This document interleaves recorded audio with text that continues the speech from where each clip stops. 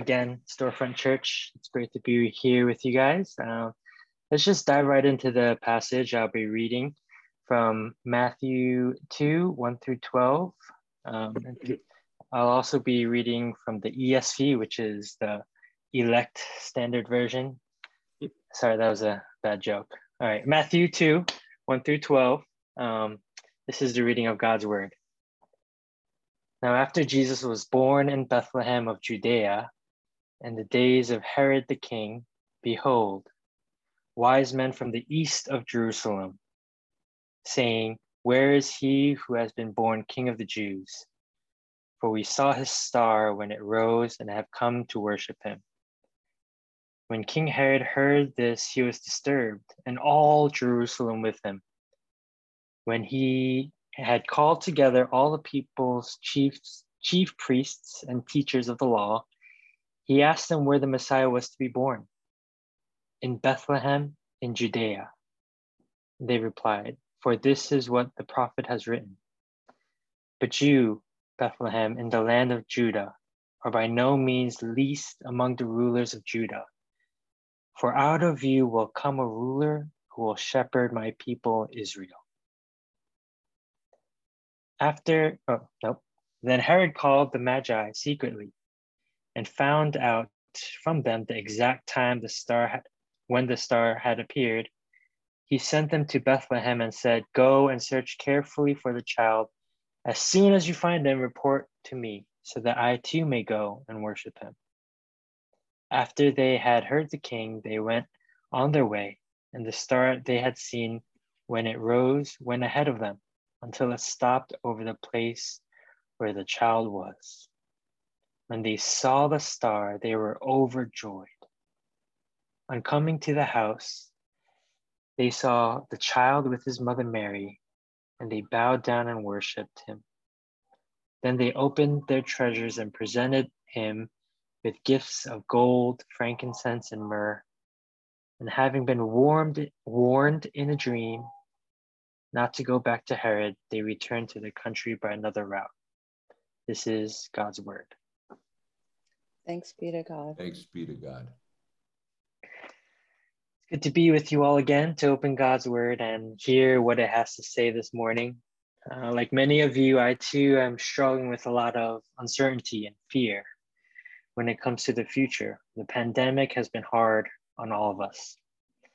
My hope is that today's message not only encourages you, but also gives you some allowance, allowing you to feel the turmoil of our present day, allowing you to feel sadness and mourn, and yet allowing you to feel hope, even when hope seems dim.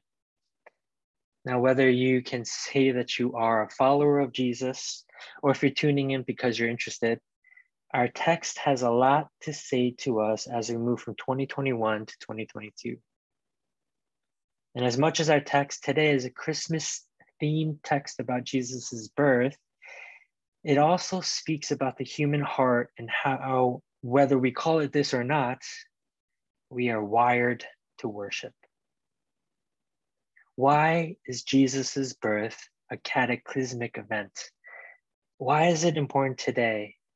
And it's because if he is who he says he is, then he changes three things. He changes what we worship, he changes who we worship, and he changes how we worship. Now, what are cataclysmic moments?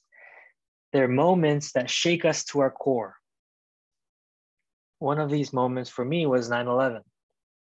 I still remember in my classroom in Brooklyn, as my teachers attempted to describe what was going on as appropriately as possible. I still remember parents coming to pick their children up early, trying to hide their confusion and fear. I still remember when I got home, turned on the TV, the images of the towers collapsing, the very clear message of terror that was planned, orchestrated, and executed. I still remember how I was too confused to be fearful, and how I was so desperately trying to find an answer to who, what, and why. These moments can utterly change the way you look at the world. These moments can educate you in a hyper accelerated way. What once was is gone. And what is here to stay. And this is the tension that Herod must have felt when he heard the news and the prophecy about Jesus' birth. Not only Herod, but all of Jerusalem was in turmoil as well, because if Jesus was the King of the Jews, then he could be a threat to the Roman Empire, who had a history of demolishing civilization. Great hope mixed with tremendous fear. This was a cataclysmic event. And in the first 8 verses of our text, we can see the chain reaction going on in Herod's heart. If Jesus was the King of the Jews, then his reign was over. His power would be nullified. Everything would be in jeopardy. You can sense the desperation, the fear, and we don't have to dig too deep to find what Herod would have worshipped: his own power. The birth of Jesus challenged his power, his control. He challenged what he worshipped. Now, what is worship? This is my definition. There's a lot of them. Worship is adoration and obedience. It's both Sunday and Monday through Saturday. It's both joy and allegiance, expression and identity. And it's the engine of our spiritual core, which is known as the heart. Worship, in other words, is our operating system. We were created to worship, created to adore and obey, to find joy as well as pledge allegiance. And if worship is the engine, rather than asking the question, do we worship? Instead, we should ask, what do we worship? Our text gives us one likely fuel source: power, control. Control over our own destinies, control over our own lives. If we worship control, it might look like this: I just have to live a good moral life. Then God has to bless me, right? I have built my life with the right career, the right college, the right choices. I did everything right. That means I don't have to be on the hook for anything. After all, didn't I earn it? Don't I deserve it? But the hard part about worshiping this form of control is when suffering intrudes into your life. If I've earned God's blessing, then how dare he make me go through something like this? How in the world can you deal with that? Aside from doubting yourself, am I a good person? Maybe I've done something to upset God. Right? Worshiping control comes in many shapes and sizes. It can also look like this: if I live a life that is free to pursue any and every desire, free to be true to myself, then I'll be able to create the life I've always wanted. I get to decide what's right for me. It's another form of control.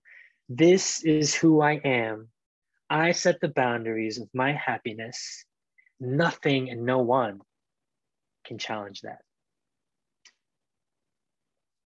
But then what happens when you do dive into your desires and you're still unhappy? Wouldn't that be so heartbreaking? Can your freedom bear the burdens of your heart, all of the expectations, all of your hopes and dreams? Can it deliver on what you're asking it to? You see, we'll burn through everything. We'll offer up our money, our families, our sanity on the altar to produce smoke. We'll fail to realize that all we're producing is too much carbon emissions. And what if power or control isn't it for you? What if you worship your image of yourself? What if secretly and slowly you've bought into the quiet narrative that you are the center of the universe? Now, there was a Calvin and Hobbes bit where they're both under a starry night sky and they're talking about the vastness of space and the scale of the universe. And then Calvin screams, "I am significant." And in the following panel, Calvin finishes, "Screamed the dust speck." Right? Doesn't that describe the human heart so well? In one moment, my heart screams, "I am the center of the universe." And after one breath, whispers that I am nothing. You are the greatest thing to walk this earth. But if you fail at work, if you fail at this relationship, if you don't have this amount of money, if you're not in the 30 and the 50 or 40 under 4 lists, they're just a speck of dust. See, that's why we need a savior. We need to worship the king rather than power, money, sex, our image of ourselves. We need a king, like in verse 6, who will both rule us and shepherd us. We ultimately need a king who will tell us that he is in control, that we are not the center of the universe. We need Jesus to change what we worship. We need him to be the King of the Jews, but also the King who will deliver on his promises, who doesn't demand sacrifices, but is born to be the sacrifice. We need someone who is incorruptible and yet compassionate. And most definitely, someone who is worthy of our worship. Jesus' birth reminds us that he can change what we worship, but it also prompts us to change who we worship. My wife and I love our apartment building, but on any given day, there's something wrong with it. Whether it's a leaky roof, a light bulb that our landlord needs to fix, that maddening beeping of the fire alarm in the hall that needs its battery replaced. But I found that I am really good at identifying the problems of our building, but simply identifying them isn't enough to fix them. And that's because simply understanding what's out of order isn't enough to set it back in order. It's not enough to identify what we worship. Our hearts are still in disrepair. It's not enough to hear the stories. It's not enough to know the facts and memorize the verses of the Bible. You have to let Jesus change who you worship. And he can only change who you worship if he reveals himself to you as worthy of your worship. You have to feel his love for yourself, that he absolutely loves you even though you've screwed up in the past. And until you encounter Jesus, you will always ask the question, can he be trusted? You'll ask, can I really rest all my dreams and my hopes on him? Can he really handle my secrets, my pain? Can he really ground me when I'm facing successes of every kind? You need a firsthand experience of his love. And you do that by turning to the cross. Right? Jesus was born, God eternal, took on flesh. He lived a perfect life so that he could be crucified for your sin and mine, and to rise again in 3 days to share with us his new life. You have power incorruptible who came to be with you. The burning bush in Exodus that did not need to consume fuel, consume the bush in order to exist. He was not dependent on anything, but desired to appear before you. A God who does not ask for a living sacrifice paid out of your own hands, but provides it through his own son. It's this God who you can trust. Now, maybe you've heard the gospel before. Maybe you do want to experience his love firsthand, and it hasn't happened yet. Or maybe you don't feel his love because it's a very hard time right now.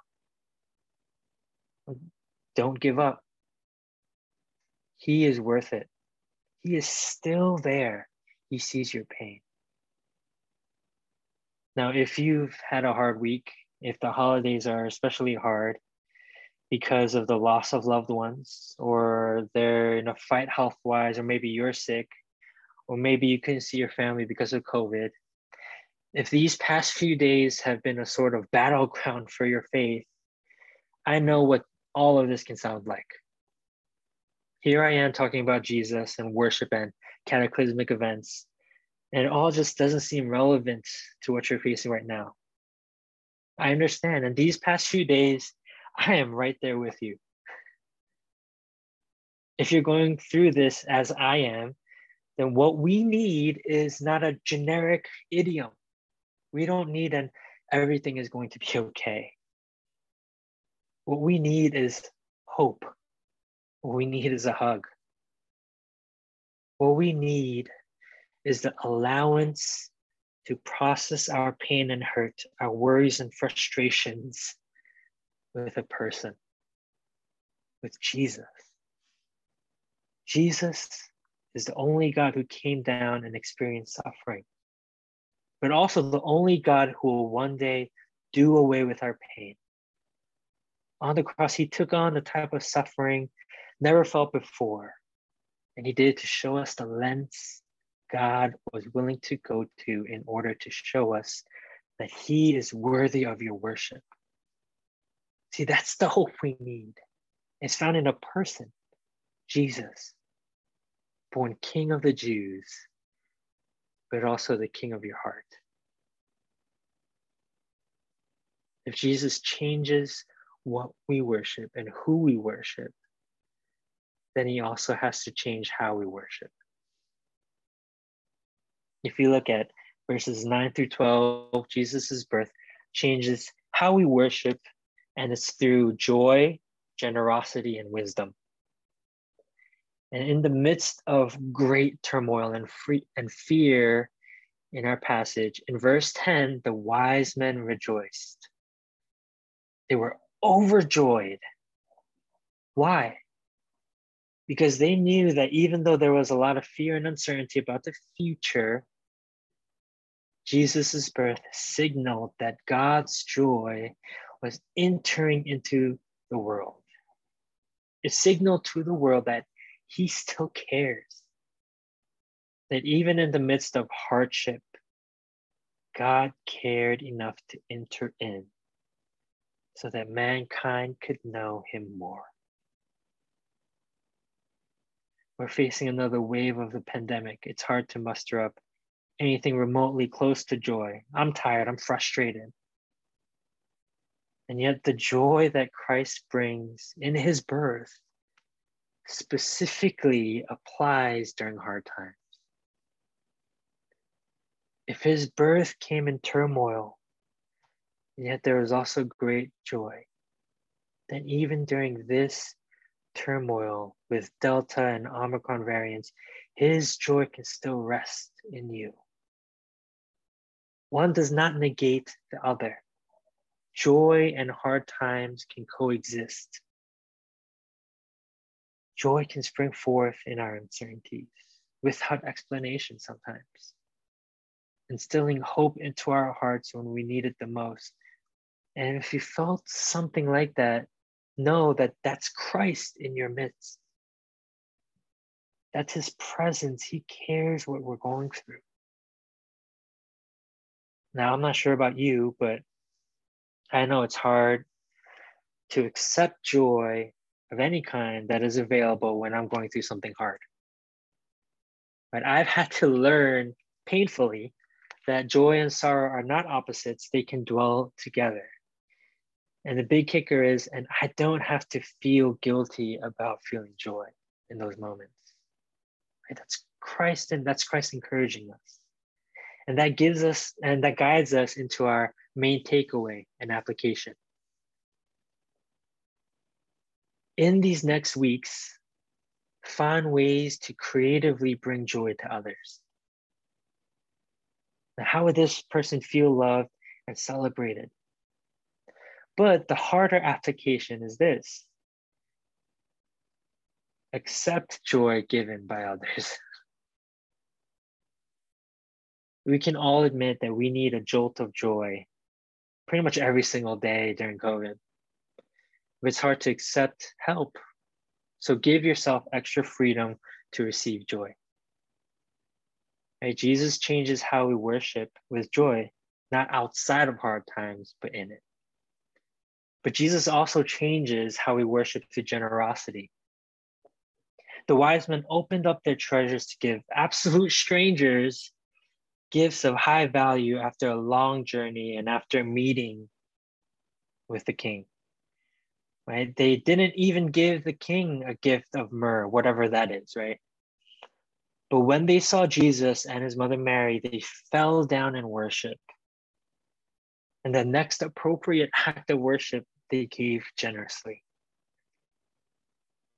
Now, whatever that looks like in your life, it doesn't have to be financial, although that is definitely part of it. It can be your time, your relationship capital, your gifts and skills being used. Generosity is always tied with worship.